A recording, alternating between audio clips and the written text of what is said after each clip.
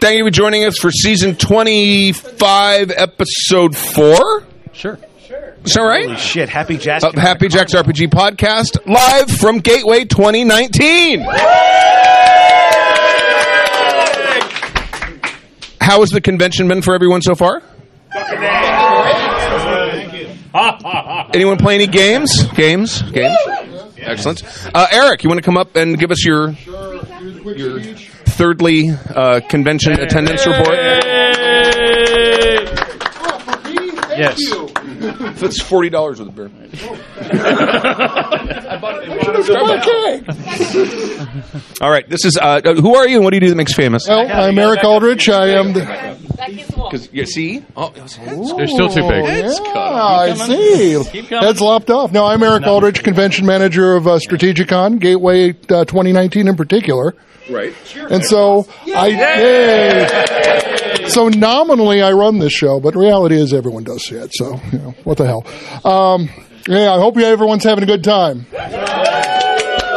So this is where I do my usual announcement of the numbers. And this time it's kind of indeterminate. We're going to be big. We may be the largest show we've ever run, period. We may actually hit the 2,500. But it's going to be really close. Really close. We have a good day tomorrow, we'll hit it. If we don't, we won't. Nice and simple. So, well, you're almost at capacity hotel-wise, aren't you? No, capacity is about another 300-400. No, I'm talking about capacity as far as gaming space. Oh, yeah, we're close. We're close. Not a lot we can do. Things going good here? Yeah. All right. Well, that's all I got. So, good night, everyone. Thank you very much. I know.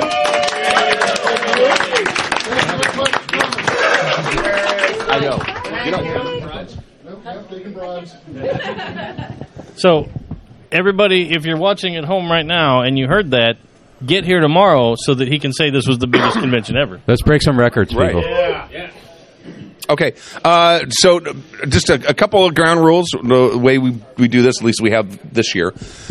We come up and you're going to ask you what games you've played in. If the GM's here and wants to talk about the game, keep the sort of the synopsis as quick as possible.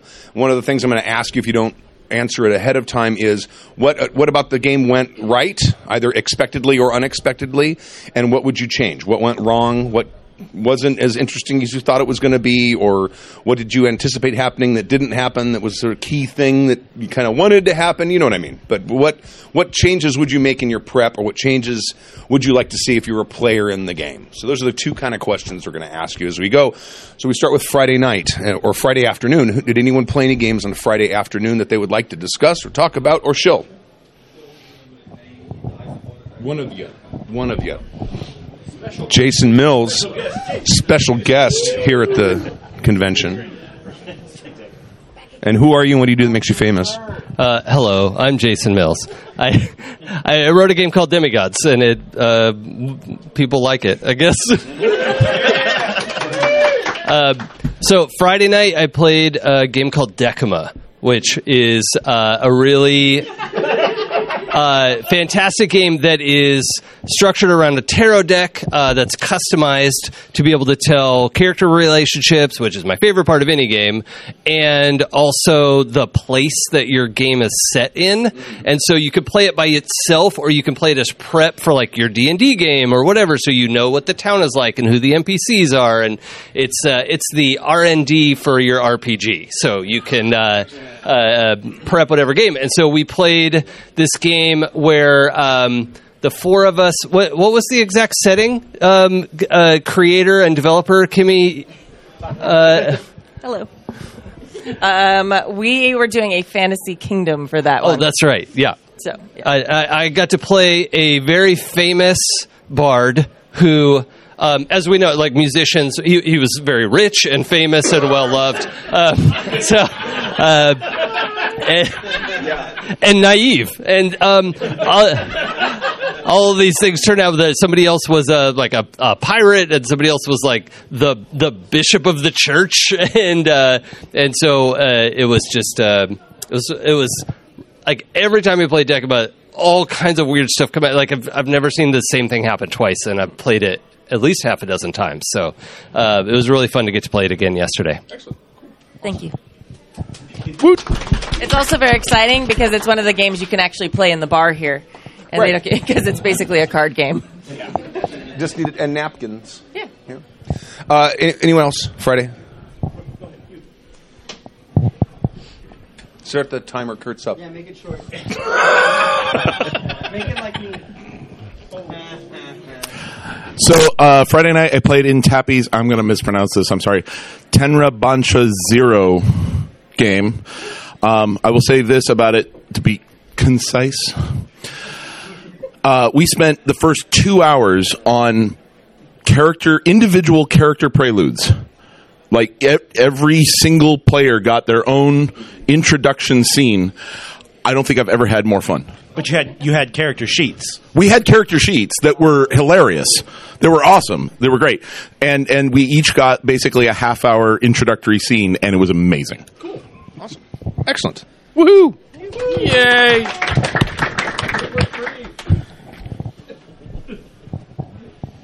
We're doing Friday afternoon games. Yeah. Oh, Friday afternoon? Yeah. 8 o'clock afternoon? That's after. Oh, that's after? Sorry. 8 o'clock You messed is up. afternoon. Pay attention, James. Friday afternoon. And who are you when you do Makes You Famous? Hi, I'm Kurt. I'm on a podcast, and I wrote a game called Lighthearted that's available on itch. You can go buy it if you go to itch.io and search Lighthearted. So I got to play in Mook's GURPS game on Friday too. He had us make characters at the table. Whoa! Yeah, right? I was scared too, but Mook is a gentle lover and walked us through the process in the only way he could.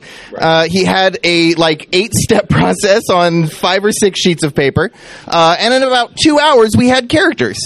So I was like a sextipede. I was a humanoid with octopus arms. We had a psychic snail hacker. It was a good time. Powers and everything. Oh yeah. Oh, wow. We were 300-point characters in 2 hours. Fucking Mook is a champion. So yeah, I'm not going to talk about the game, but he managed to pull that off, and I'm just that impressed. So I wanted to share. Cool. Awesome. Thank you very much. Yeah. Any more Friday afternoon games? Friday afternoon.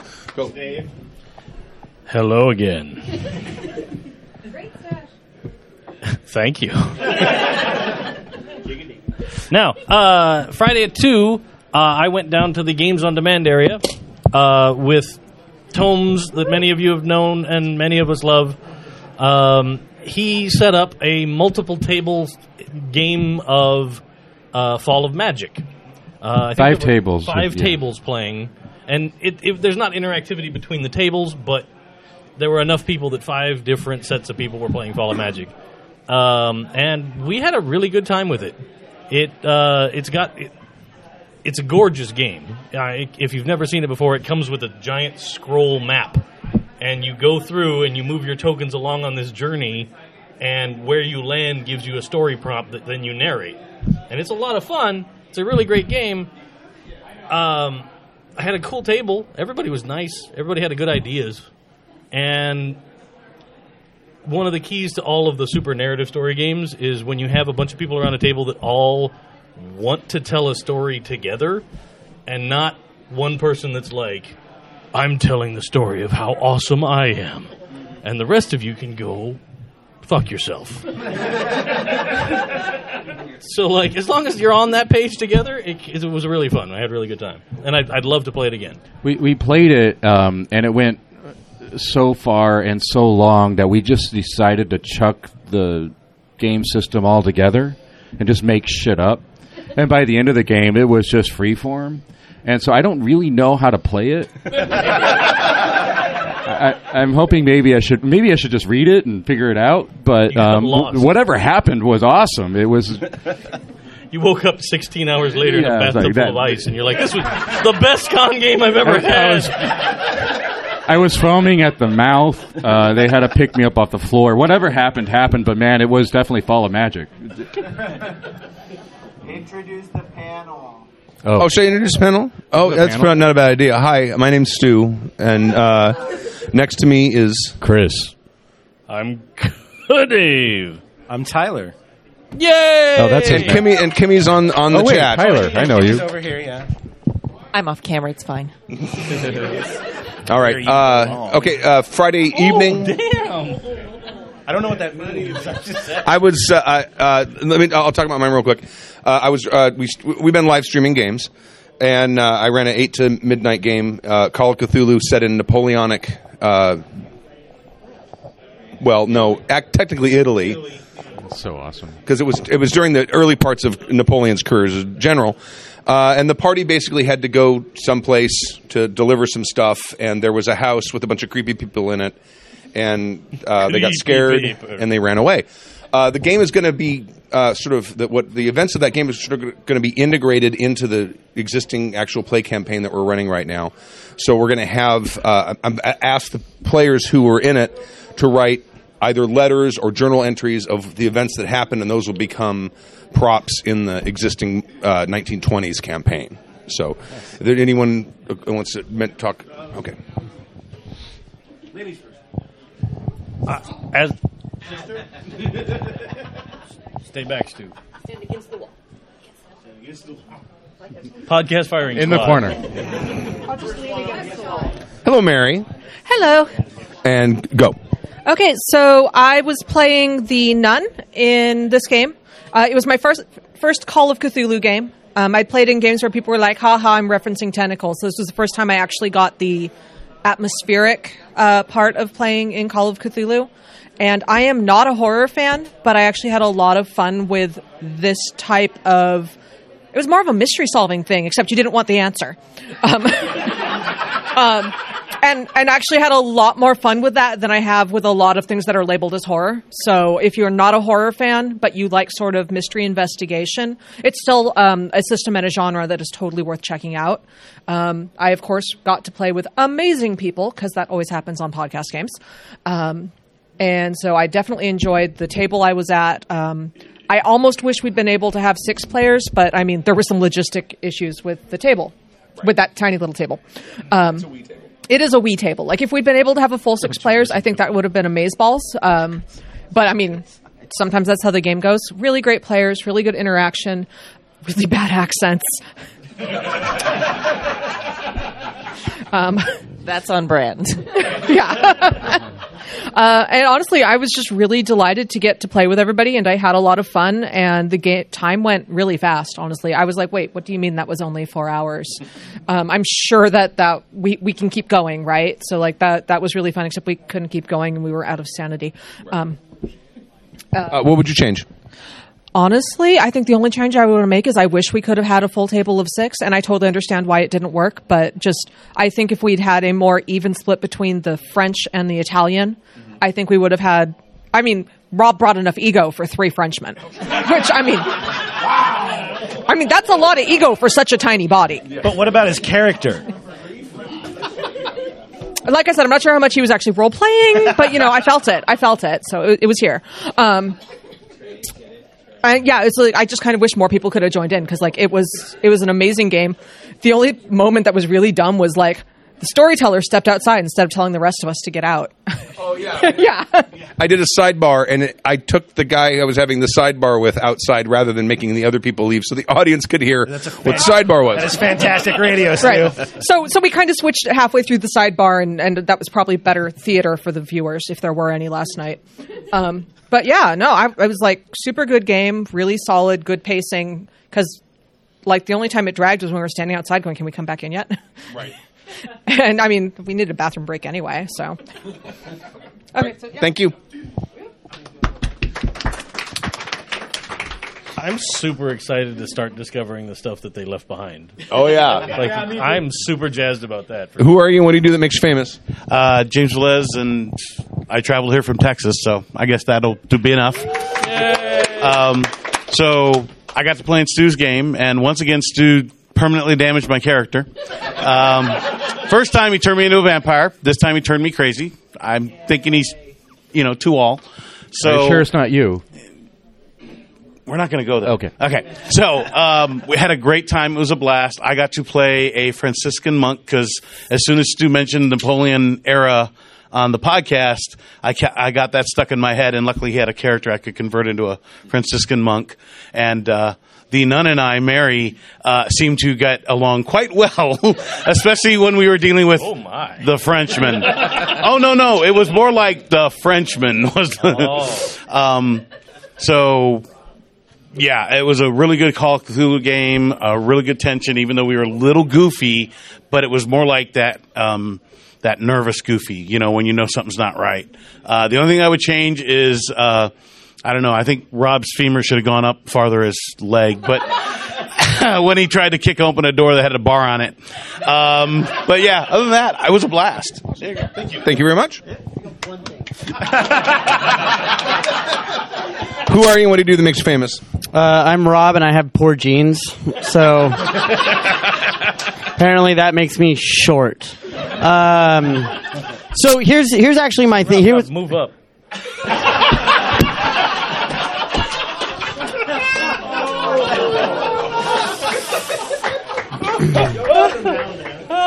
So here's actually my deal is I've never played Call of Cthulhu before. My expectation going into it was going to be like much more intense, much more have like that sense of drama, that sense of foreboding.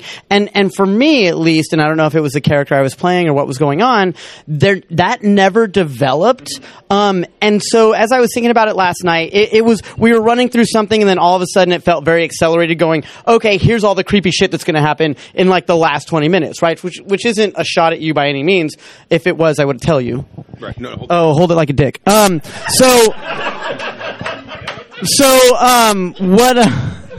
What? Yeah, thank you. Yeah. Thank you, Jim. I didn't realize. So my question to you, having now running the campaign and having done a one-shot, is Call of Cthulhu made for a one-shot? It can be. Yes, I think it can be. No, well, enforcing tone is hard. You know what I mean? It is, especially a dark, serious tone, because, role-playing games are a social hobby. People get together to have a good time.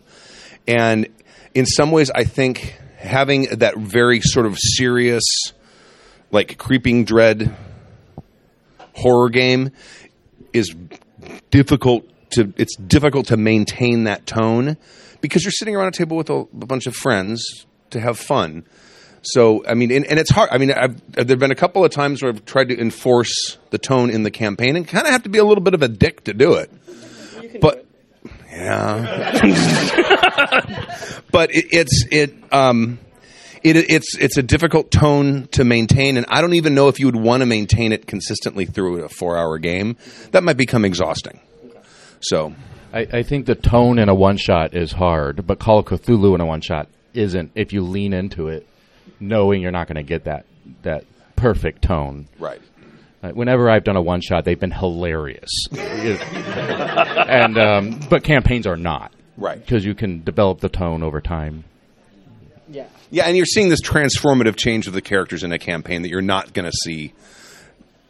Because one of the things that we're going to in the campaign that we're going to be exploring is how these people who all have established lives are going to ruin their lives over the course of their obsessive seeking of knowledge they shouldn't seek. So it's fucked up, man. Okay. It is. Thank you. I'm excited. I'm sorry, Dave. Any other Friday night games? Yogurt dogs is it going to get? It's going to get real bad. Ooh, I feel bad. You've got kids, so. Sorry. I'll come home and they'll just be like, "Hey, Dad." Who are you? What do you do to make us famous? Come on over here. I'm Davio. This is amazing. You are what? You're dressed up as thank amazing. You. What makes me famous? I am Davio. No. Yeah. Tyler tells the story of a LARP he ran, where without letting the player know, is that over a year they built up a fight club with the character that his sworn enemy that he had been hunting all those years was actually himself with another personality. And that was me. And I just remember Tyler saying, and this is what's going on. I'm like, give me a minute. And I said it before, and I'll say it again. That set the bar for me as a GM or storyteller of how I want players to react to bad shit. It took me a moment. I'm like, well, fuck, okay. Let me butcher and eat everyone in the scene, and let's go. Really quick, on Call of Cthulhu, I run several games like that. One of the things I have found with environment is lighting, music in the background. Sometimes you'll even do subconscious, like low level that they don't realize they're hearing, and slowly crank it up as the game goes. The last one I ran, I also included some NPCs that were full PCs. As the PCs dropped, I'm like, okay, here you go. Yep, sorry. And really quick, I played Friday night in a game I'd never heard before called Heroic Dark. The person who wrote it is here. It's free on Drive-Thru RPG. $9 for the print. On demand. Thank you. Booze. Words hard. I'm right there. It was interesting.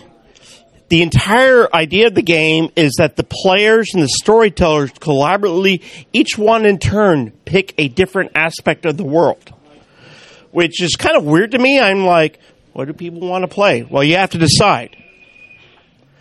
And I played the wackiest character I've ever played, a 1950s scientist fighting the necromantic magic that was coming back from the dinosaurs rising up from a dinosaur mummy grave at the tar pits. And I was bitten by a radioactive raptor and was trying to fight for my humanity, because when you realize the undead raptor experience, you realize the human experience.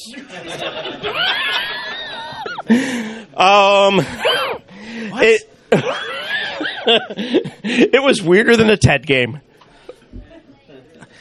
Sorry, reference. It was wonderful. It was interesting. I've gone to game conventions before, and Happy Jacks has helped me encourage to try new games. Cool. Thank you. And you guys have helped me so much with some of my gaming. And my OCD demanded I listen to every back episode you ever did. I'm sorry. Season 3. All right. What could have been changed? The game was brilliant. The person who wrote it, really good writer. I think he lacked a little bit in trying to explain the basic crunchiness of the rules.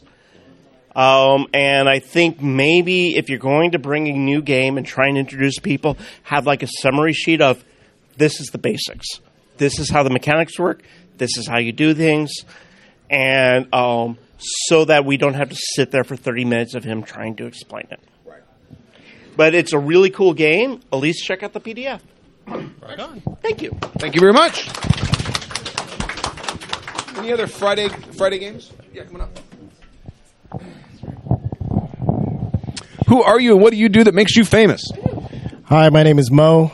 Long-time listener, first-time caller. I wrote a game called Shibuya Nights, and I ran it on Friday night as a registered game. Thanks, Jim. And I had 5 players, 2 people who played PPTA games before, and 3 people who had never role-played before ever. Oh, cool. And so, no pressure. I did it for my team, and everybody had a great time, and they really rose to the occasion and shone. And at the end of the game, they were like, so this is really cool, but you wrote this game. How do we get it? And I said, well, there's a Kickstarter on right now. So here it is. And, so I have some... new backers, and it was a fun time. What's the?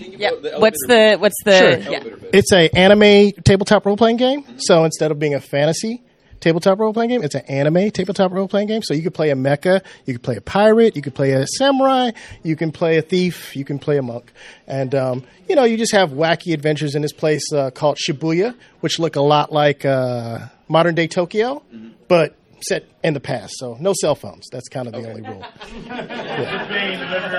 Cell phones ruin everything. Ish.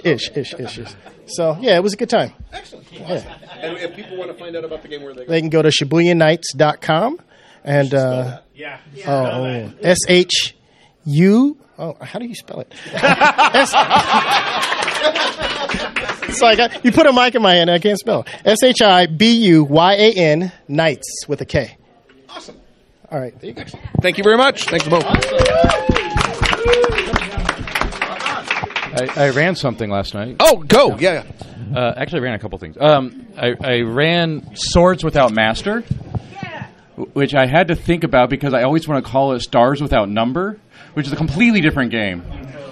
But they have the without. And so we did this for Games on Demand, and I absolutely love this game. Right now, it's one of my favorite. Last year was 10 Candles year. This year, it's Swords Without Master. I would play this game every day if I could. And it's just a lot of fun. But it's you play rogues that are heroic, and you get it's a lot of collaborative storytelling. And we had just a gonzo time last night. We have at least one player here.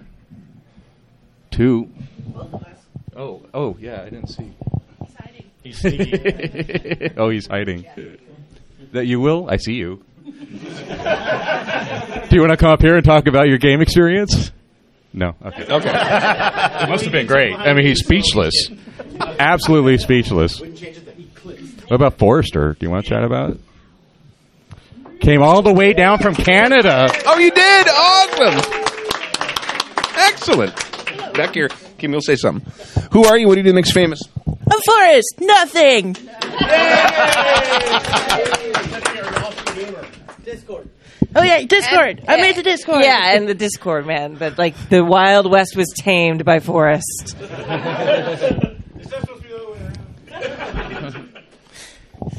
So yeah, we played Swords Without Master, and we were knockoff Conans, and it was amazing. We were supposed to go and either kill or subdue the Winter Witch, and in the end, we sold off one clan's land to get the other clan's land, and froze a king with the Winter Witch, who was now our best friend. And the moral was make friends with witches. Yes, yes, every time. If you can, do. That's just good life advice. Hold on. And how did Christopher screw up? Oh, yeah. The many ways. But the only thing was we kept forgetting to pass the dice back and forth, which is central to the game mechanic. But, I mean, I blame that on being tired, and everyone else should, too. Oh, okay. All right. So it's like a lending dice mechanic. The way it works is whoever holds the dice is basically the subject of the narrative. And you're supposed to pass them on, but we just kept talking. Okay. I get that. Yes. So at 8 o'clock last night, I was strongly encouraged to play in a game of A Town Called Malice. Isn't that a song by The Jam? Yes. Well, I was told a little ahead of the convention, I will admit, that I needed to break out my several years old Quint from Jaws costume to come back and play this game. And the premise of the game, it's generally about a small town in an isolated environment that's facing some kind of supernatural evil. And the town is attempting to both resolve that evil and to do some event to help continue things in the town. In our case, it was very similar to the town of Amity Island in Jaws, but we were on Malice Island because it sounds like a wonderful place to live. For copyright reasons. Right? But we were having our big Labor Day spectacular, and all the business owners in town wanted to make sure that we got this off the ground so that we could keep operating. But something out in the water had started to cause problems. But Name's Kimmy. I hadn't gotten there yet. Hold on. Don't spoil Spoilers. Yeah, so I had been asked to wear this Quint costume, which I will do at the drop of a hat, because I feel like I'm 40% Quint in my real life, and I just love that character. Like I was walking down the hallway to my room singing farewell and adieu to you fair Spanish ladies. Farewell and adieu, all sweet ladies of Spain. For we received... Oh, I can keep going, but I'm not. All right. So we were all just going to let it happen. I know. I was like, I liked it. At the very end of the podcast tonight, we can finish with "Show Me the Way to Go Home." How about that? All right. So, right. Oh, you want it? 1,300 men went into the water that day.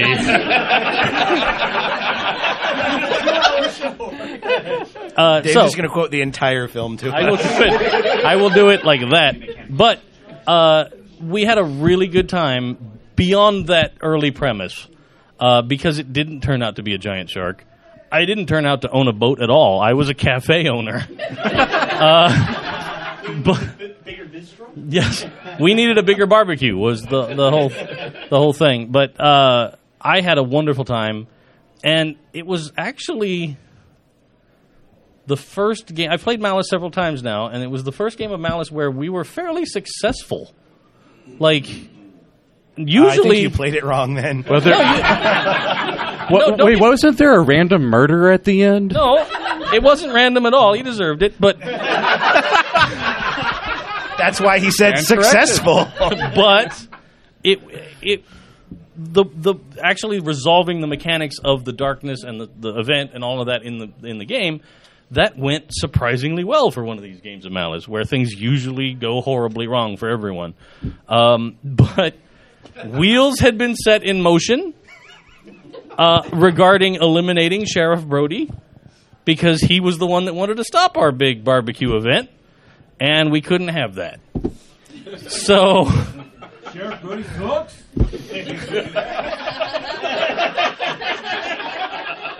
So, unfortunately, he didn't make it to the end of the game entirely, but it was a blast, and I had a really good time with it, and it was an awesome table. It really was Sheriff Brody another PC? Yes. For the record show, Kurt said it's fucking me. Okay. Who are you and what do you do that makes you famous? I'm fucking Kurt, and I was Sheriff Brody in that game. So I just want to point out, yes, Sheriff Brody sucked. But he was fucking right.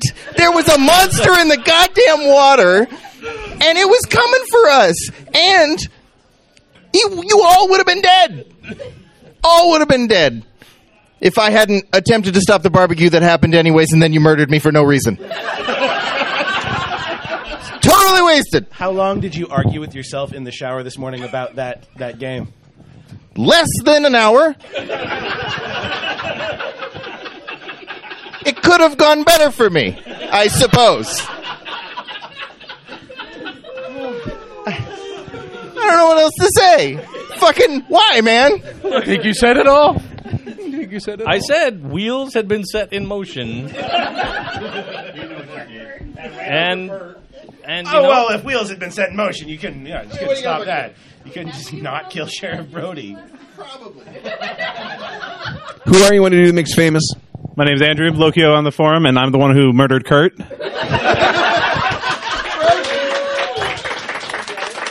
And Dave is correct; he did deserve it. Yeah. 2 out of 3 Kurt's agree.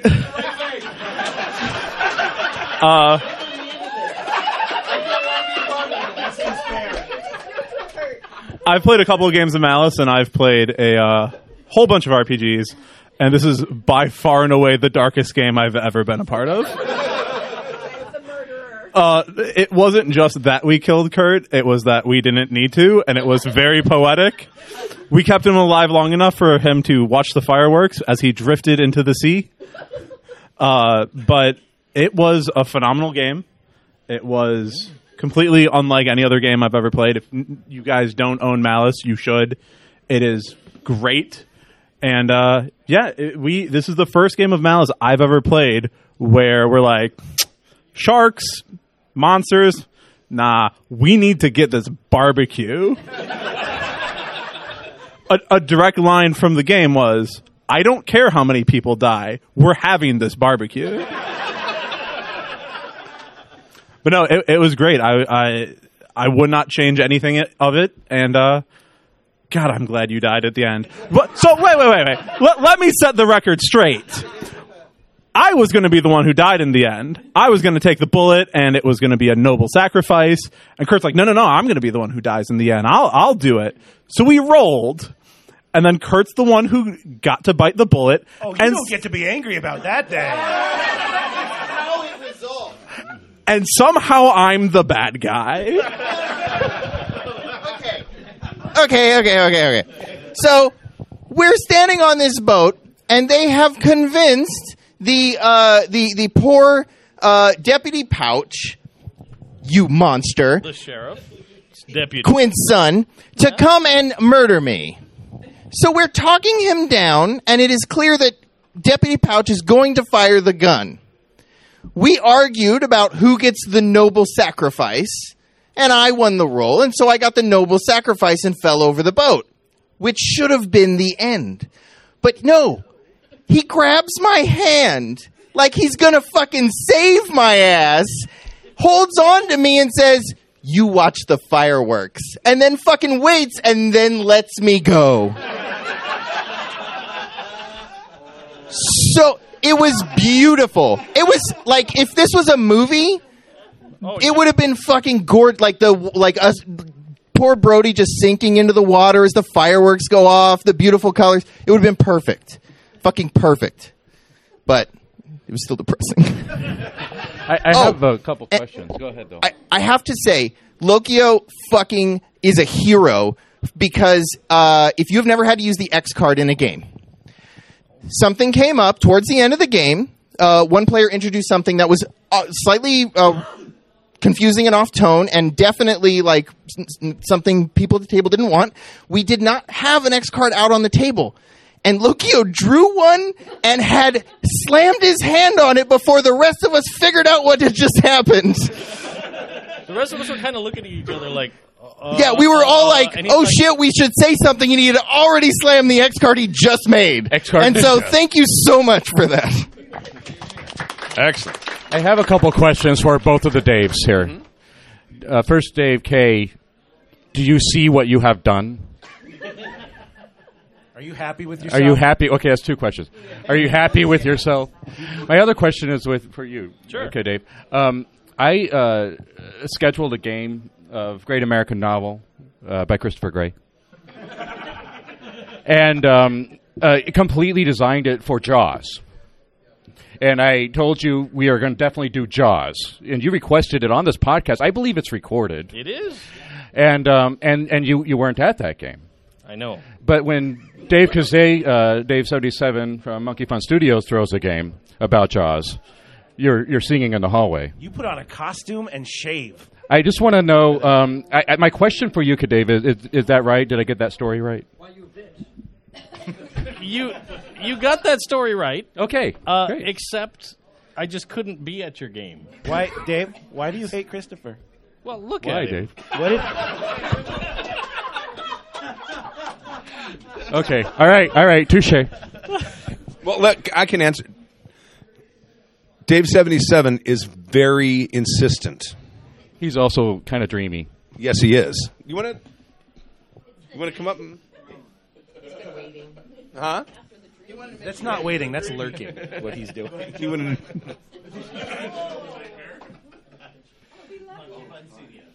Don't open that door. Hello, Dave77. Hi, Stewie.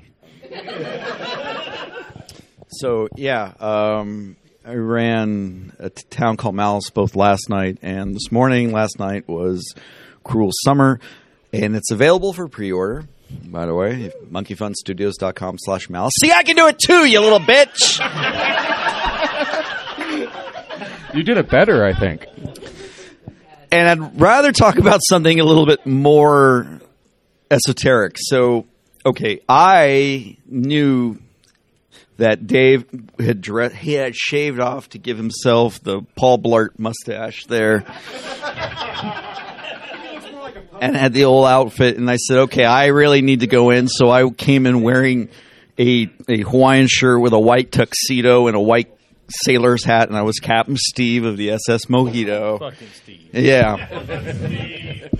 And so we're sitting around, everybody's making characters, and then I want to point this hand to God on this one. We all just see this thing. And for those of you watching or not or listening to this, it was a hopping thing by the hallway, and then Dave goes, "There's a shark in the hallway." And it turns out the hallway was Kimmy in a shark onesie that she wore primarily for not even to be in the game, but to troll the game.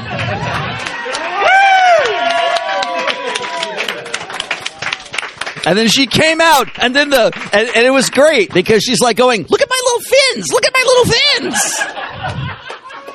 And you're going, "That's very nice, Kimmy. That's great." You know, no GM at this convention. No GM at this convention is more deserving of that level of trolling. Oh no! I earned that. I know I earned that from the luchadors who sometimes attack me during games to the sharks that sometimes circle the waters.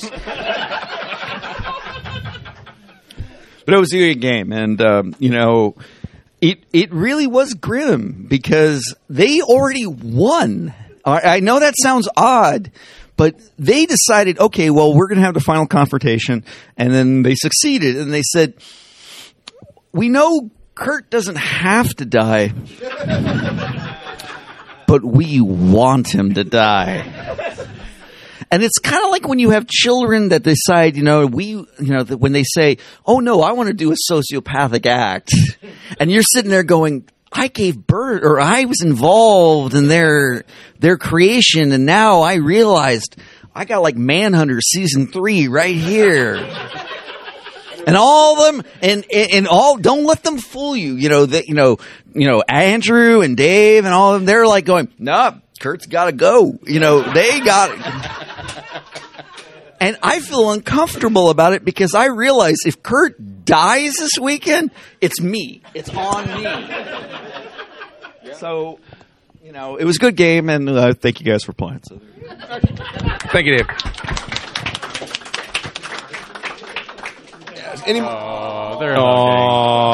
They're hugging. He's hugging the dead man. I like how it's Kurt and not the character name. Right? Yeah. Yeah, right. About halfway through the discussion, it stopped being about Sheriff Brody, and it started being about killing Kurt. To be fair, Brody was kind of an asshole. Who are you? What do you do that makes you famous? Hello, I am Tomes. Wow. Games on Demand here at Strategicon. Did you guys already talk anything about that yet? Yeah, we were lost trying to find your new gorgeous tiny room. It's beautiful, but full and warm. So I'll talk real quick about Games on Demand so far, and then I'll let you all to the rest of it. So just Friday at 2, we did a special session. We've been doing that the last couple cons. And we did Fall of Magic. I think we had about 4 tables with about 5-6 people each or something like that. Fall of Magic is that game you play on the scroll, if you've seen that one. It is my booby trap. I set that up in front of Games on Demand, and people walk by and they see this game and they're like, "Holy shit, it looks gorgeous." And that's how I get them. So, that's how it works. But we don't normally get to play it, and the game is not cheap. It's like a good $90-$100 to pick up that game. But it's made in America and all that kind of stuff. Good patriotic shit. 100. Yes, 90 to 105. So anyways, we got a bunch of people playing it, so that was cool. Friday at 8, we had a bunch more games, and then of course this morning and this afternoon was like bonkers. So just off the top of my head, we had Kimmy running Decuma, we had Kurt doing Lighthearted, we had Great American Novel, we had Spirit of 77 run by Mike Leader, we had Lady Blackbird, we had Hearts of Wulin, there's another one off the top, but anyways, like a bonkers Zombie World. That was this afternoon. So just a ton of games that were all pretty fantastic. I think I have run almost 0 of them because there were so many awesome volunteers coming and running games. So yay. Oh, I did run one game just now, which is a playtest of The Outsider, which is something my partner wrote. So and so to that end, coming up, we have later tonight after this podcast at some point, Dave Kazay is going to be running Superhero Court, which is his little hack of Ghost Court. It's like the People's Court. Yes, by Bully Pulpit Games. Buy their game. Ghost Court is awesome. It is the People's Court, except we have some combination of people and ghosts, suing each other in court. You get to participate. You can be the audience and watch, but you can come up and actually, be the defendant or the prosecutor or whatever on a case. Ghost. Ghost Court would be a great game. Go Court. That's great. Yeah. I think about 2 cases in, you'd be done. But so Superhero Court is going to be Dave's little hack. And so if you want to be a superhero or villain or person suing said superhero or villain, come down and join us a little bit later tonight. I'll probably be down there. Yes, these people will be in that game. I will be in that game. And you can be in that game. So, yes. And involve my second costume change over the weekend. Yes. Do you want to tell them, or do they have to come and see? You got to come and see it. Yeah. Cool. No spoilers then. So tomorrow morning, FYI, we have our game design kind of morning. So at 9 o'clock, if anybody's interested, we do a lean coffee, which is a structured Q&A thing, which we all make the Q's and the A's and kind of like discuss game design stuff. So if anybody's interested and able at 9 a.m. on a Sunday to get up, that's what we're going to do. That's like an hour. That'll be down at Games on Demand. And then at 10 o'clock, it's open for playtesting games. So again, we've already got all these game designers there, so they can jump in and kind of like run these half-assed games that they keep making. And why did you look right at Christopher when you said that? He's not lying. I've got a binder full of half-assed I say it that way, but there are so many designers here that are crazy prolific. It's awesome. Right? So, it's like everyone is a game designer now. It's and like the everyone is screenwriters. doing awesome with it. It's brilliant. It just amazes me. So that's one thing. And then finally, if anybody has any little kids in the audience, Sunday at 2, we do our Games on Demand for kids. So like 8 to 12-year-old age. We've also got older kids that come, sometimes even younger ones. But we have a couple of our trusty GMs here who will come and run a couple of games for them. So thanks, Chris and Rob and all the other volunteers who come by, Ryan, who's out there, and myself, of course. But we can handle probably like 4 or 5 tables worth of kids. Sure. Yeah. We've been getting about 2-3 every time. There's some regulars that come, and they always want Rob. Rob's dreamy, yeah. But he also runs the Witch Academy game. He runs the Witch Academy game. Yeah. But one other thing with that, like I've gotten feedback from a couple of them where their parents will come up to me and say like, this is their favorite event of the con. So that kind of like warms the heart. But yeah, that's all I got. And thank you, Tom. One last thing about Games on Demand, in 100% serious. Tomer does a super amazing job of providing a super safe and encouraging space for people to try stuff out and play games and just be cool. Like, Here.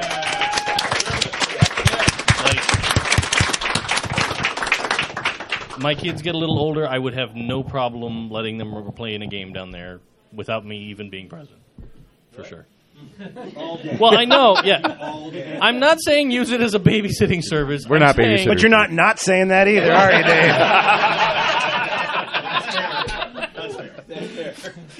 Dave? You could charge, Any more games in the morning on Saturdays? Any more Saturday morning games? Yeah, come on up. Nope. It's Mo. It's Mo. My second year in a row, I played a really fun game called Lighthearted. And this time I played a outcast who had to stop a car-stealing fairy from jumping a bridge. So that computes. Like you do. Yeah, it was a good time. Just briefly, what's the it's a PBTA game about growing up. It's set in kind of the 80s. It's kind of the 80s without all the drama. So, it's kind of like a John Hughes film. And, there are all these like gods in the world and people. We were going to magic college and we were freshmen, and just getting over our geeky high school years. Okay. There you go. Did Kurt die in that one too? Kurt did not die. He was GMing, but he seemed to be really upset about something. Now we know what. Thank you. Yeah, it was really weird. Kurt was jamming. Just kept fucking deputy. Do you need to fucking watch the fucking fireworks? Watch fucking fireworks. So I actually played in Lighthearted 2. Lighthearted as well, not Lighthearted 2, the return of Lighthearted. Just when you thought it was safe to let light back in your heart. Can confirm he was a little bit bitter and sad. But one of the interesting things that I had never played Lighthearted before, and usually like we've seen a proliferation of like games set in the high school years and stuff like that. And I asked Kurt about this because it's specifically at least what we did started your freshman year of college. And I'm like, look, man, between June of your senior year of high school and September of your freshman year of college, you undergo this metamorphosis where you do not give a fuck. Your interactions with authority changes completely. And it's a different dynamic from a role-playing standpoint. And I'm like, why? And well, he said because I think it's creepy to do the sexual relationships with high school kids. And I was like, okay, that's fair. But one of the...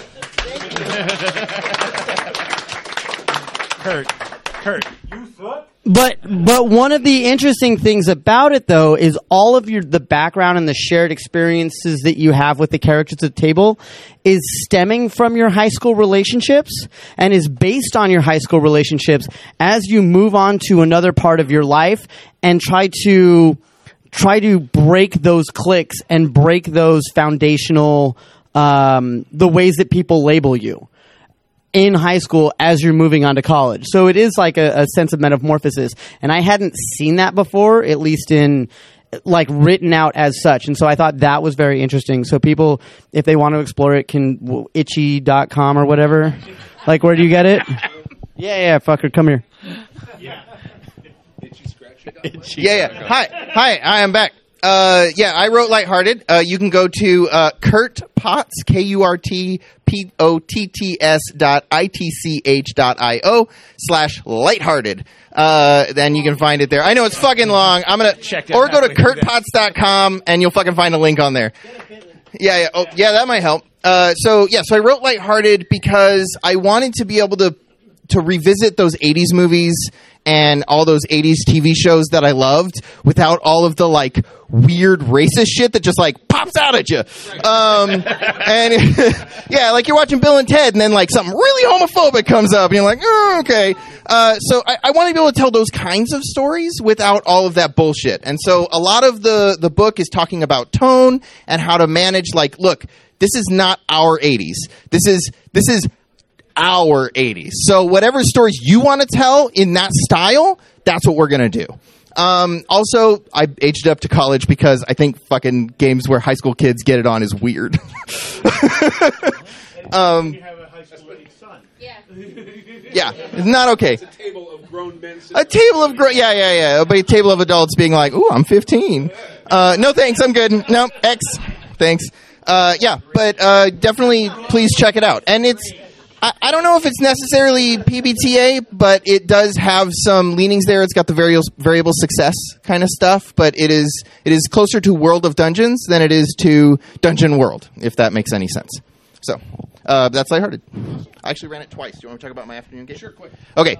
So, in the afternoon, I also ran I ran Lighthearted again. In the morning, I ended up with 5 players, and I got, we kind of had them stagger in, so character creation took like 2 hours. So we only got to do like an hour and a half, so we did like one scene where, like they said, they chased down a fairy who had stolen their car, and like insulted her until someone decided to punch her in the face. So that was really fun, but the afternoon game, I got like 3 players, and so we got a little bit more like into their relationships to the NPCs that they generate. So as part of the rules, you generate a bond, which is basically you give me an NPC that I get to play throughout the thing that you are already attached to because you made it up. And so I got to play on those a little bit more. They also went and rescued a bunch of pixies who were being like animal tested on at the mall. Because it's 80s game, so it's got to be in the mall. So that was really fun. We spent a lot of time at their drug dealer's house, which was a good time because it's college, and that's like detention is the drug dealer's house. So There's time and place for everything, and that place is college. yes, all right. But it went really well. 3 players definitely sung with that game. So, but yeah, excellent. Kurt, you've run this a couple times on the Happy Jack stream, so if someone wants to see it played live, you ran it for our Rainbow Railroad charity drive last year. I ran it for the Rainbow Railroad charity drive. It was still an earlier edition of the rules, but the setting is pretty much the same. Nice. Something big that we noticed during that version of the game, something I would change and actually did change for this version, is earlier versions of the game were based on Savage Worlds. And so the hindrances that you got were written as if you were meant to play into them. Like a Savage Worlds hindrance, you're supposed to be like, oh, I picked the dumb character. I'm going to be fucking dumb. And that's like, the game wants you to do that. But this game wants you to try to grow past that. And so now it's written, this isn't you. This is what everyone thinks about you. And if you lean on that, I'll give you a Banny. But if you try to fight against it, you get some XP. I'm a fan of games that do that. Excellent. Thank you very much, Kurt. Any more Saturday games? Saturday morning? Somebody.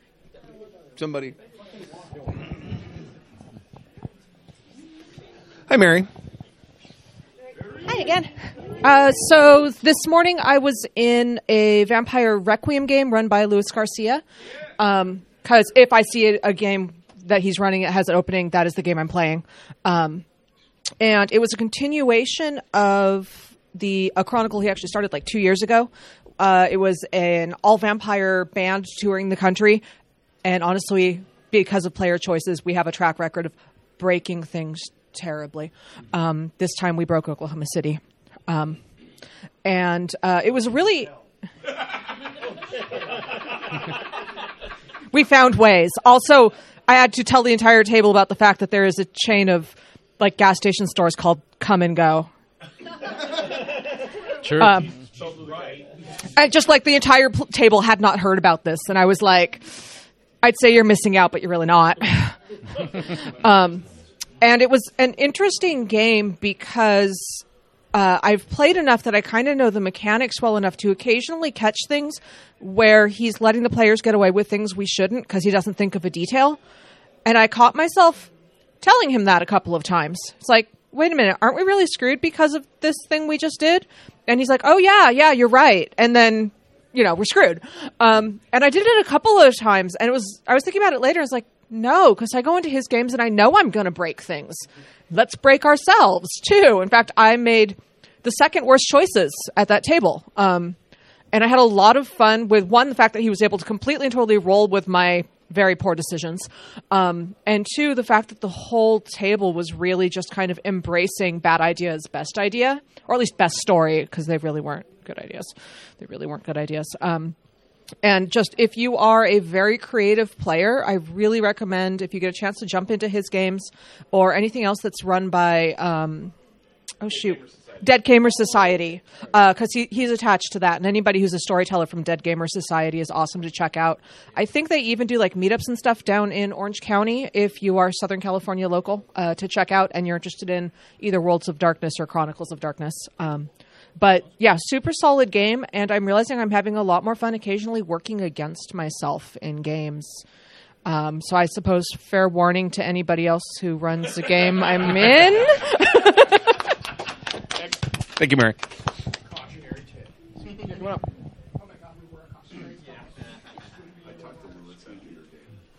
Thank you, sir. James? Yes. So I actually got up before 9 o'clock for a game today. Woo! That, for me, on a Saturday is saying something. And it happened to be by this new game designer who's local to around here. It was the game called Decima. And it's the first time I got to play it. I've heard a lot about it from watching the podcast and some other things, but I finally got to play it. And for once, I played against type, and I actually played a preppy who had a rich family and was playing the black sheep, as opposed to the smartass that knew everything and could answer all the questions. So that was a blast in and of itself. The mechanics are really sound. It's a very easy game to learn. We created a really interesting urban fantasy world, and The only thing that I would change, the one thing I didn't get the feedback from, is some of us older people need a slightly larger font and a little bit more contrast. That's the only thing so far I wanted to fix about the game. But otherwise, Are you saying Kimmy's game is problematic? I'm saying that Kimmy's game has room for growth and improvement. And I think the designer, since she's here, should maybe talk about her game. She did already. Oh. Didn't she? Not on the actual podcast. Yeah. Not on this one. So. Don't. Robert, don't touch anything. Hello, I'm Kimmy. Hi, Kimmy. Yes, I ran my game a bunch this weekend, and maybe we should consolidate because I've run it back and forth multiple times. So if anybody who's played it in other time slots wants to talk about it, you can please feel free to come up now. It's been really interesting because I've played it a ton, live streamed it, things like that. This is really the first opportunity I've had where I played it with complete strangers, which is uniquely terrifying. And down at Games on Demand, where you pitch your game and you're like, okay, come play if you want. And then it's a little bit like dodgeball, where you're like, okay, pick me. And then it was great because people did pick me. I was very excited. And there were so many players that all the games got people. So that was really fantastic. And it's been very helpful for feedback purposes and just seeing every time I've played this game, it's been completely different, which was kind of my intention with the design. But I just kind of always figured eventually it'll fall into routine and I'll see repeats of things. And that hasn't happened yet, which is exciting and terrifying and great. So yes, I think I'm done. Yes, talking. Anyone else want to do the thing? Yes, if you want to check it out, it's at goldenlassogames.com/Decuma. If you go to goldenlassogames.com, there's a big button right there to hit. So that's also a thing you can do. Does anyone want to talk about their experiences? No? Anybody? Okay, that's fine. Well, the older people couldn't read it. Okay, I have the worst eyes of anybody I know. I just have a little bit wordy questions. We'll work on it. It's in progress. They're really pretty cards. They are very pretty cards. Saturday morning, afternoon. Saturday morning, but get some other people. Come on, Clara. Yes. I want to talk about it, but I don't want to get up. So. Who are you, Clara, and what do you do? What makes you famous? That was very presumptuous of you. Assume I'm famous for something. No. Hi, I'm Clara, and I don't know. Take your pick. Famous for so many reasons. Now I'm sad. I actually played Happiest Apocalypse on Earth. Woo! I don't know, written by some asshole. You're not gonna squeeze a plug in there? Do you want to bring you an applause card? Yes, please. It'd make it much easier. Written by some asshole. Second time I've played a Happy Jacks game at a certain theme park, neither of which has gone well. If you want to find it, there's an AP of 10 candles in a similar setting. That was fun. So it's a good game. I mean, it's a PBTA, so it's actually very easy to pick up, which I loved. We did... Oh, God. Building it was kind of interesting because there are these options for what's the park like? What's the evil in the park like? And they sort of all... You feel like they're going to go a certain way, and then they just don't. And so now when I have sleep paralysis, it's going to be a horrifying white manager, white-suited manager, telling me, thanks for being a pal, because you don't understand. Listen to it. And this... Chris is very, very good at making that voice. That is well. Yeah. Did you talk about it already? No, not yet. I was going to say, it was... The management of Mouse Park was organizing ritualistic homicide in order to satiate the great mouse during the Harvest Festival and Parade. Like you do. Right. Yeah, it got real fast. Art imitates life. Yeah, I was like, I'm going to break form and play a Disney princess, a Mouse Park princess, because that's normal. Management wore white suits, And the one that they dealt with was named Chad. Yes. And he was very clean cut, very nice. Yeah, he was super thankful and I mean, a great job. This is really swell. Hey, would you like to have ritual homicide? Well, that did happen once. It did. He normally kept it pretty close to his vest. Yeah, and then he tried to stab us. Not you. No, that's true. I didn't get stabbed. I highly recommend listening to it. It's actually just the group of people we were with and the particular setting is like the perfect circle of Venn diagrams of things I love, which is like the things that you love from your childhood and also, eldritch horror, ruining your childhood, my favorite thing. Precisely. But mechanically, it worked out really nicely. We fucked up so many rolls. Yeah. We spent a good 2 hours not rolling well. And there were consequences, but it was never a moment where... It's actually what I love about PBTA is there were consequences, but there was never a moment where it's like, oh, we're not going to have fun anymore because we keep fucking these rolls up. So everything... I don't know if it was just the system or the GM or our players, but we had a really good time just failing. So yeah. That was streamed, so you can watch it. I highly recommend listening to it because I like how I ended it. Yeah, at some point it will be up on the AP stream. All right, Saturday morning, Saturday afternoon games. Anyone else go? Oh, Tyler. Oh no, he's already coming up. No, let him come up. Oh, he sat back down. Woo! All right. Fake out, Tyler. So I ran a D&D 5e game today, this morning. It's a follow-up to a game that Bill ruined 7 or 8 years ago. Where I had to tear up a giant map that they trapped a demon under a house instead of following it through a portal like they were supposed to. And so the demon came back, wanted some revenge. Angels called the party assholes several times. Bruce was there and didn't ruin it. So I was amazed. He did several times ask me, is his mouth open?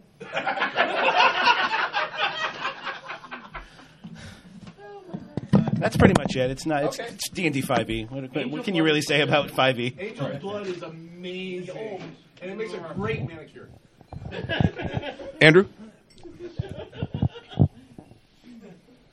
And go. Yeah, so Saturday morning I played in some more Malice, and for the first time, this was the first game of Malice I played that we did not win. The other 3 experiences I have in Malice, we both succeeded in fighting the darkness and the event, and this is the first one that we fucked it all up. We didn't make our rolls, and it was really interesting to see the other possible outcomes to Malice. It was a really good group of players. It was a really great dynamic between all of the roles. And you can't win every time, and sometimes a giant monster lives in your sewers from now on. All right, awesome. Any more Saturday morning, Saturday afternoon games? Yeah, Jim. Who are you and what do you do that makes you famous? You haven't talked yet. Oh, I'm Jim, and I'm famous for running this fucking thing. I'm hoping everybody's having a good time. From all the hoot and holler, and I'm thinking that they are. But this is an actual oddball one. This afternoon, I played for the very first time Pathfinder 2nd Edition. I went down over to Pathfinder Society, and they were running 1-hour demo adventures pretty much all day. And my buddy and I were, wanting to fill an hour. And so we decided, hey, let's go try this. Well, it was such a good experience that we actually joined Pathfinder Society and are now probably going to play at least one game every con. 2nd Edition is impressively streamlined and good. And the little intro adventure was literally just like explore this dungeon, and I've never seen so many fine trap checks in my entire life because they're like it was just a series of 20 doors. That's all this adventure was. It was like literally a series of 20 doors, one trap, and a monster at the end. That's it. Literally a 1 hour, just like doodle doodle doodle, hack, walk away. That was pretty much it. But like I said. It's literally 3.5 with all the bullshit taken out of it. And one of the things that I really liked about the system is that one of the things that I really dislike about D&D is that margin of success on a roll never really matters. And even if you manage to hit somebody like in the eyeball with like a really high, unless you roll that natural 20, it's useless. The new system, if you beat the TN by 10, you crit. You get 3 actions, and they're yeah. I guess you can polish a turd. Dude, there's nothing wrong with GURPS, man. But I'm just saying, it was like the very first time I've ever had a really positive situation in an organized play area, and I was really impressed how good John Merricks, who is the head of Pathfinder Society here, trained his people to really be very inclusive, very open, and very welcoming to new players, to attracting new people. And that's one of the things that I've always found to be kind of difficult about the gaming industry in general. You walk into a game store, a lot of times it's sort of like the in-group, and it's hard for you to muscle your way in, or you get chased out, or you're playing a game and you're playing with a bunch of people that have played it forever, and you make a mistake and everybody just beats the crap out of you. Didn't have that kind of experience. It was really, really nice. When I said, whoa, wait, can you explain that? They just stopped everything, laid it out for me, and I really felt like they were really trying to sell me on that game, which is how I got sold. But in the end, I actually ended up winning like a free copy, basically, of the PDF of the base book. So one person at the table always won something, and it was a roll-off, too. You had to roll a D20, highest roll got it. A lot of really good stuff here when it comes to that kind of organized play. There's more to RPGs at this convention than just my department. There's also stand-up RPGs, or LARPs, as other people call it, and Pathfinder Society and Adventurers League. So I know that this is really, really fun, but I highly encourage you to just walk around and maybe try some of the other stuff that's going on here, especially if you miss out on signing up for a game. But more seriously, one thing that I really wanted to note: look, you motherfuckers, do not walk into my rooms and sign binders that aren't on tables that are supposed to be signed up. Do you understand me? You do not just walk into a room and do what you want willy-nilly. You don't own this place. I do. Spicy Jim. I like it. Everybody knows. See the size of this table? It's very small. It's white man penis size. It's tiny. All right. I love this table. It's a very nice table. But trying to put more than 4 people on this thing to do something is very difficult. So when Stu doesn't want to go, no, man, we already no. And when I walked in here, there were 6 people around this table crowded up trying to play a game. That's because we're professionals, and whatever the size of your table will make it work for us. Now. I heard this table was a good size. We always enjoy ourselves at the table. Not about the size of the table, it's the thumb up the amp. Yeah, that was a good. But I don't know where the prostate would be on this, but whatever. The metaphor is lost. We love all you do for us, Jim. We appreciate it. No, I'm just saying, look, guys, there are rules, and I have to enforce them. Don't make me be mean. Thank you. Let me just say that Jim make fun of the size of your table. Let me just say what he's talking about is we basically had our own sign-up book here, and people knew we were going to be having games and knew when they were, and they found out which room it was in, and they were coming in here and signing up for games in the book. That's a compliment. Yeah, no, it's amazing. And so we're super, super happy that happened. So we're actually talking. Super happy we could do it. Yeah. We're actually going to try to figure out a different way to do this, because the whole reason we run games here is so that listeners to the podcast can come in and play games with us. Yeah. So we're probably going to start having hosts on standby. Yeah.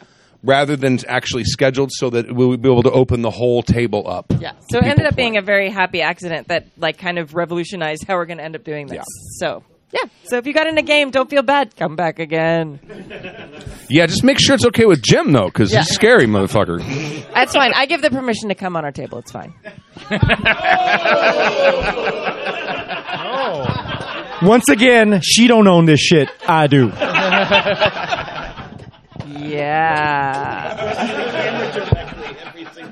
Yeah.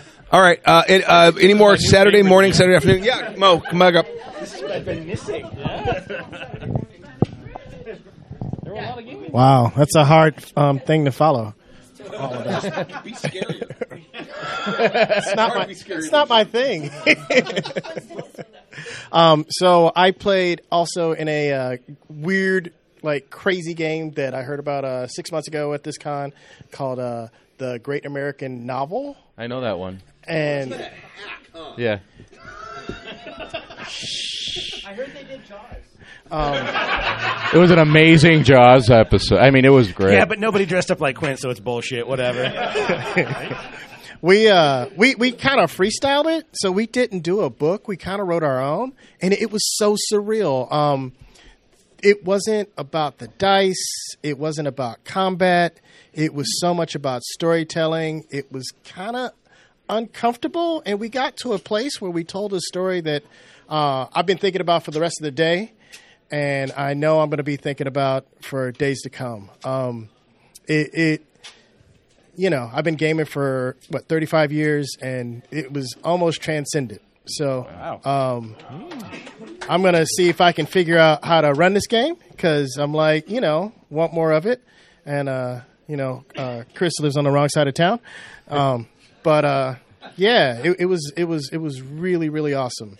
If you get a chance, check out one of the non-novel or movie-sponsored Great American Novels. Thank you. Thank you, Mo.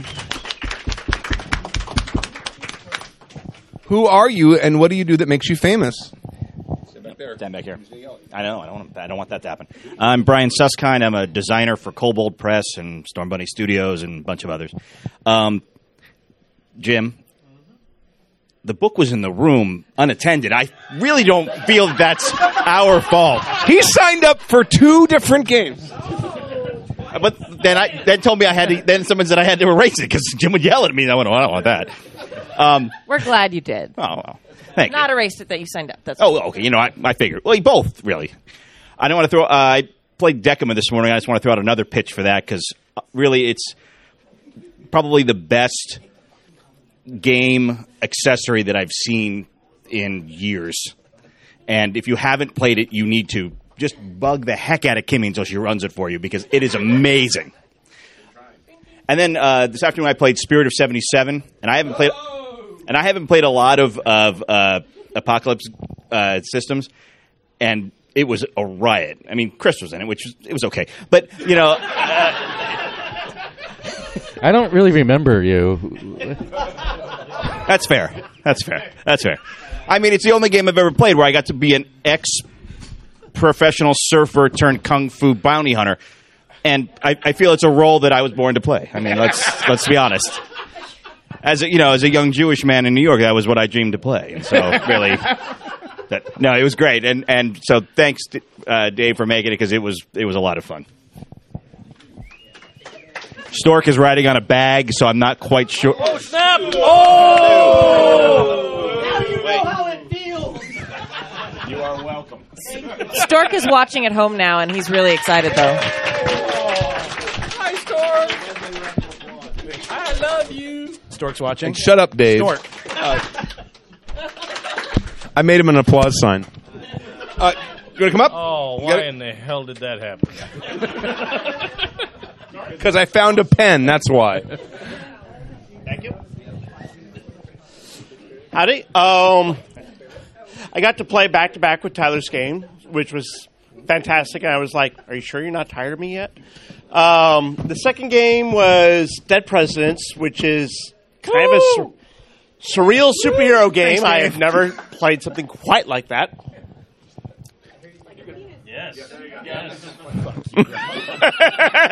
Relax the throat.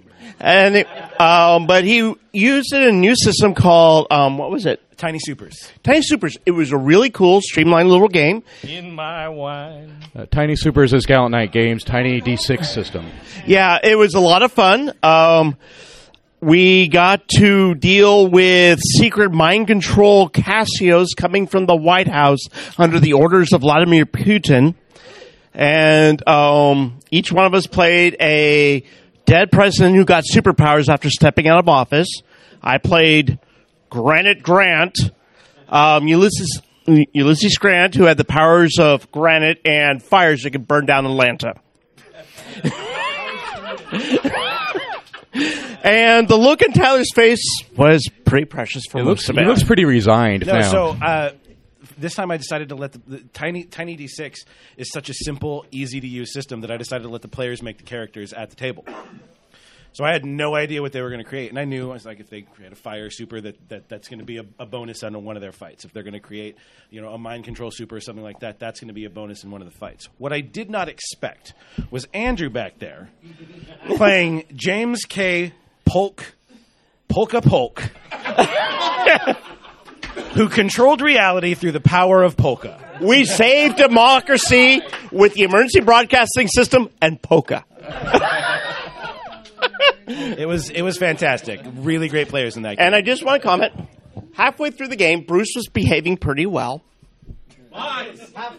Twice in one day? Right? And then I was in the bathroom washing my hands, and I heard Bruce saying, they keep making fun of me, so I'm going to give them the full Bruce. And that's where Lyndon B. Johnson, B stood for baby arm. Well, so no, that's not where that came in. That came in. So anybody who is a fan of presidential history and facts about presidents knows Lyndon B. Johnson was immensely proud of his penis. Yes. To the point of pulling it out during interviews and being like, look at my dick. So, of course, Bruce played Lyndon B. Johnson. And at one point, Bruce was making jokes about it. No, he did not. Thank God, no. Did you hear Had to write floss. At one point, Bruce is making jokes about it, and I said, Bruce, what does the B stand for? And he makes a couple of comments. Casey says something else, and Forrest turns to me and goes, baby arm.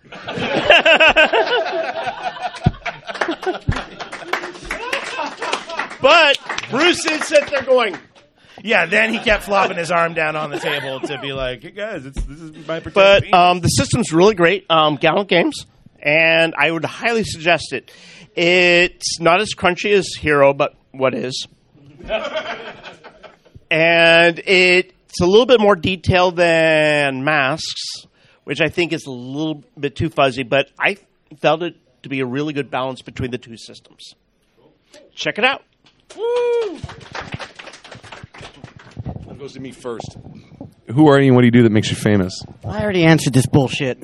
So actually, while Tyler was busy fucking up Tiny Supers, I was playing here at Strategigon with the person that created the game. Yeah, so eat it, bitch. You had Bruce. Yeah. No, actually, it was funny. I had Bruce and Casey. Yeah, you failed at life, buddy. You're never coming back. So Alan Barr. Yeah. So actually, at last minute. I thought you meant the guy that told me he invented dead presidents. No. The actual creator of Tiny Super. So it was. Forget the X card. It was interesting because I had mentioned that Tyler was also running it, and he's like, yeah, like at the last minute, I got a ticket to this con, like they paid me to come out, and I'm looking, and I'm like, wait. That's not my game. Why? Like, and he actually almost accidentally grabbed your clipboard to take into his room just because he saw the thing, and then he realized that it was incorrect. But I'm actually going to say that it's an interesting system. And as I was talking to people around, I came up, like, the way that it feels to me is that if you're going to start with kids, this is the system to start with. Absolutely. It's super easy. We actually had a kid in the game, and the kid, it was, yeah, well, Megan's Law expires. Oh no, that's not true. No, I'm kidding. Yeah, no. I know. Sorry, my apologies. Yep. X card. Yeah, I toned. I just said. I toned. Get it ready. Yeah, I toned. Sorry, that's my bad. Mea culpa, mea culpa, mea super culpa.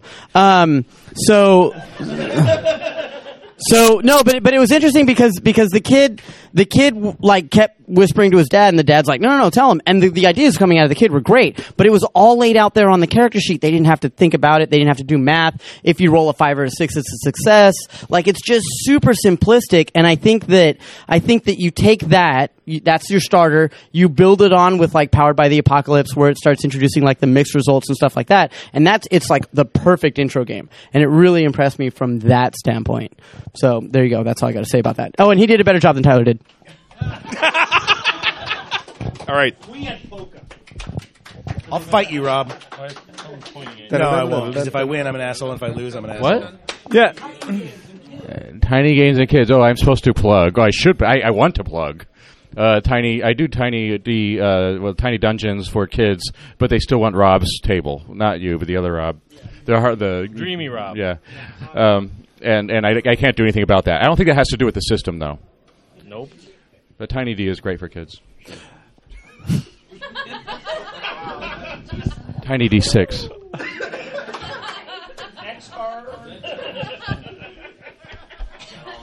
So yeah, I was in. Yeah, I was in the Dead Presidents game, and it was a blast. Actually, making the presidents at the start was probably one of my favorite experiences because you can show up to a game and have the 6 sheets and you pick, but we were going through and being like, which president can I break? Yeah. Oh, Rutherford B. Hayes. What can I do with him? And we all found, I saw Poke, I thought Polka, I'm like, done. But we all found different and to various levels of political correctness, presidential ideas that we could turn into superpowers. And despite the tone, Tyler also has the subtlety of Jack Kirby, and that subtlety is for cowards. We were one step away from it being a New Gods game and Baron von Evilstein showing up. And he actually said, I thought about making this game, politically agnostic, and I thought, fuck it. Well, I was talking to someone on Slack about ideas for the game and how I was going to run it, and I said, it's been really difficult for me lately to keep my personal politics out of things like I create like this. And Bill Roper says, then don't. So I didn't, and the game was fucking amazing. Yeah, we were attacked by 30 to 50. We were attacked by 30 to 50 feral hogs, and we didn't even have assault weapons to defend ourselves. Right, so if you need to kill 30 to 50 feral hogs in 3 to 5 minutes, just get superpowers. Yeah, obviously. You don't need an assault rifle. So I've been listening to the podcast for years, and I've been hearing Bruce and Casey stories for years. And then I played in this game, and one of the solutions was, why don't we just crash this plane into the White House? And that was an hour and a half into the game. And I thought, I immediately thought when he said that, I was like, oh shit, we're going to end super early. Well, time to poke my ass off. I have competition. But no, it was a wonderful game, and I'm so glad that I got to play in it. Thank you for being there. Thank you. Okay, we're getting real low on time. 1 or 2 more, and then we're done. Yeah, Adam. Who are you, and what do you do that makes you famous? Hi, I'm Adam, and I heckle Happy Jacks podcasts. Actually, I'm... What? Oh. Tell us more. I was just going to say, I'm like a superstar at Happy Jacks. I'm super important. Oh, you're Very the big abs deal. guy. Very big deal. Yeah. Clockwise Court. Yes, right, yeah. Clockwise Court every other Wednesday. Anyway, no, I was really excited. I had my Kazay cherry popped today. So, yeah. Oh, this is about playing games. Oh, no, totally. No. It sounds like games were played. Sorry. On stream today, this is the only game I'm going to get to play at Con. But I got to play Bedlam Hall, run by the brilliant creator David Kazay. It was fantastic. Dave was in it, as well as Chris and Paul, who left, and Shannon and Sarah. I think the mic came unplugged. Oh no. Fix my dick. Dude. Okay. Sorry. I love that Adam keeps it classy. too much? I'm good? Okay. All right, sorry. Sorry, listeners. Sorry. I just get in a rhythm and I just don't know how to stop. I know what it is. Watch out. Oh. I know what it is. Hold on. Watch your feet. You're stepping on the connection. Oh, that's what it is. Ready for a pop? So I'm going to narrate this. Stu just plugged the mic back in. Thank you. Yes, thanks. Anyway, God, where was I? Oh, yeah, cherries. Thank you. So finally got to play Bedlam Hall, which I've been dying to play since I heard about it. It's a fantastic game where you play the really unfortunate downstairs staff at an English manor just after World War I, with some very odd family goings-ons. So it was a fantastic experience, wonderful. It is basically like Downton Abbey Cthulhu. With some super creepy and a little weird. And I got to play a butler that was amazing and fun. And so that was my experience this afternoon. So it's powered by the Apocalypse game. It was lovely and wonderful, and we had a fantastic time. So yeah. All right, so what? Just real quick, my favorite mechanic in Bedlam Hall as a game is that every player character gets a secret, and every other player character tries to find out those secrets in order to use them against each other. Oh, cool. So it has this sort of built-in mechanic where you're trying to curry favor with the family and screw up all the other servants at the same time. And the secrets were just super fun this time. I had a really good time with it. My secret was my character was completely blind. And no, I was the valet, but I didn't let anyone know that I was blind. I'd learned my way around the manor and could kind of fake it. And during the game, it was really hard for me because I purposely tried to not make eye contact with anybody. So, like, if I was talking to someone, I'd be like, "Hi, Stu, how's it going?" So you're like the guy that played Daredevil. Yeah. Like, about that convincing. Yeah, well... Yeah. So where's my $25 million for playing this game? Way better American accent, though. Oh, thank you. But yeah, the secrets are just a fun mechanic that kind of builds on top of the PBTA baseline. Yeah. Cool. Awesome. All right. So we're at an hour and a half, right, Kimmy? All right. Oh, we're gonna call it. So thank you very much. Thank you everyone for y'all. Can I do one more thing? No. Super quick. You already did one more thing. No. What are you, Steve Jobs? Oh, yes, because this is going to be good. There are a bunch of people here tonight that are first-time folks coming to our live podcast. Yes. And I just wanted to recognize everybody and say, come up here so you can get on the stream for a minute. If you didn't talk, even if you did talk, I don't give a shit. Oh, if yeah. it's your first time, come Absolutely. up here because you're awesome. Come on. Anybody, come on. Who are you? Topher French. Nice to meet you. Thanks for coming. Yeah, Thanks for absolutely. Hannah Thompson. Thank you for coming. Thank you for coming. Davio. Thank you, Davio. I know you. Brian. Brian, thanks for coming. Big hand for the newcomers, please. Thank you very much. All right. So thank you for joining us for season 25, episode 4 of Happy Jack's RPG Podcast. My name is Stu. Chris. I think. I am good, Dave. I'm Tyler. I'm Kimmy. And a live studio audience. Thank you very much. We'll see you next week, Friday, 8 p.m. Pacific time, happyjacks.org/live. And that's it. Bye-bye. Oh, show me the way to go home. I'm tired and I want to go to bed. I had a little drink about an hour ago, and it went right to my head. I may roam, well, see your foam. You can always hear me singing this song. Show me the way to go home. Good night.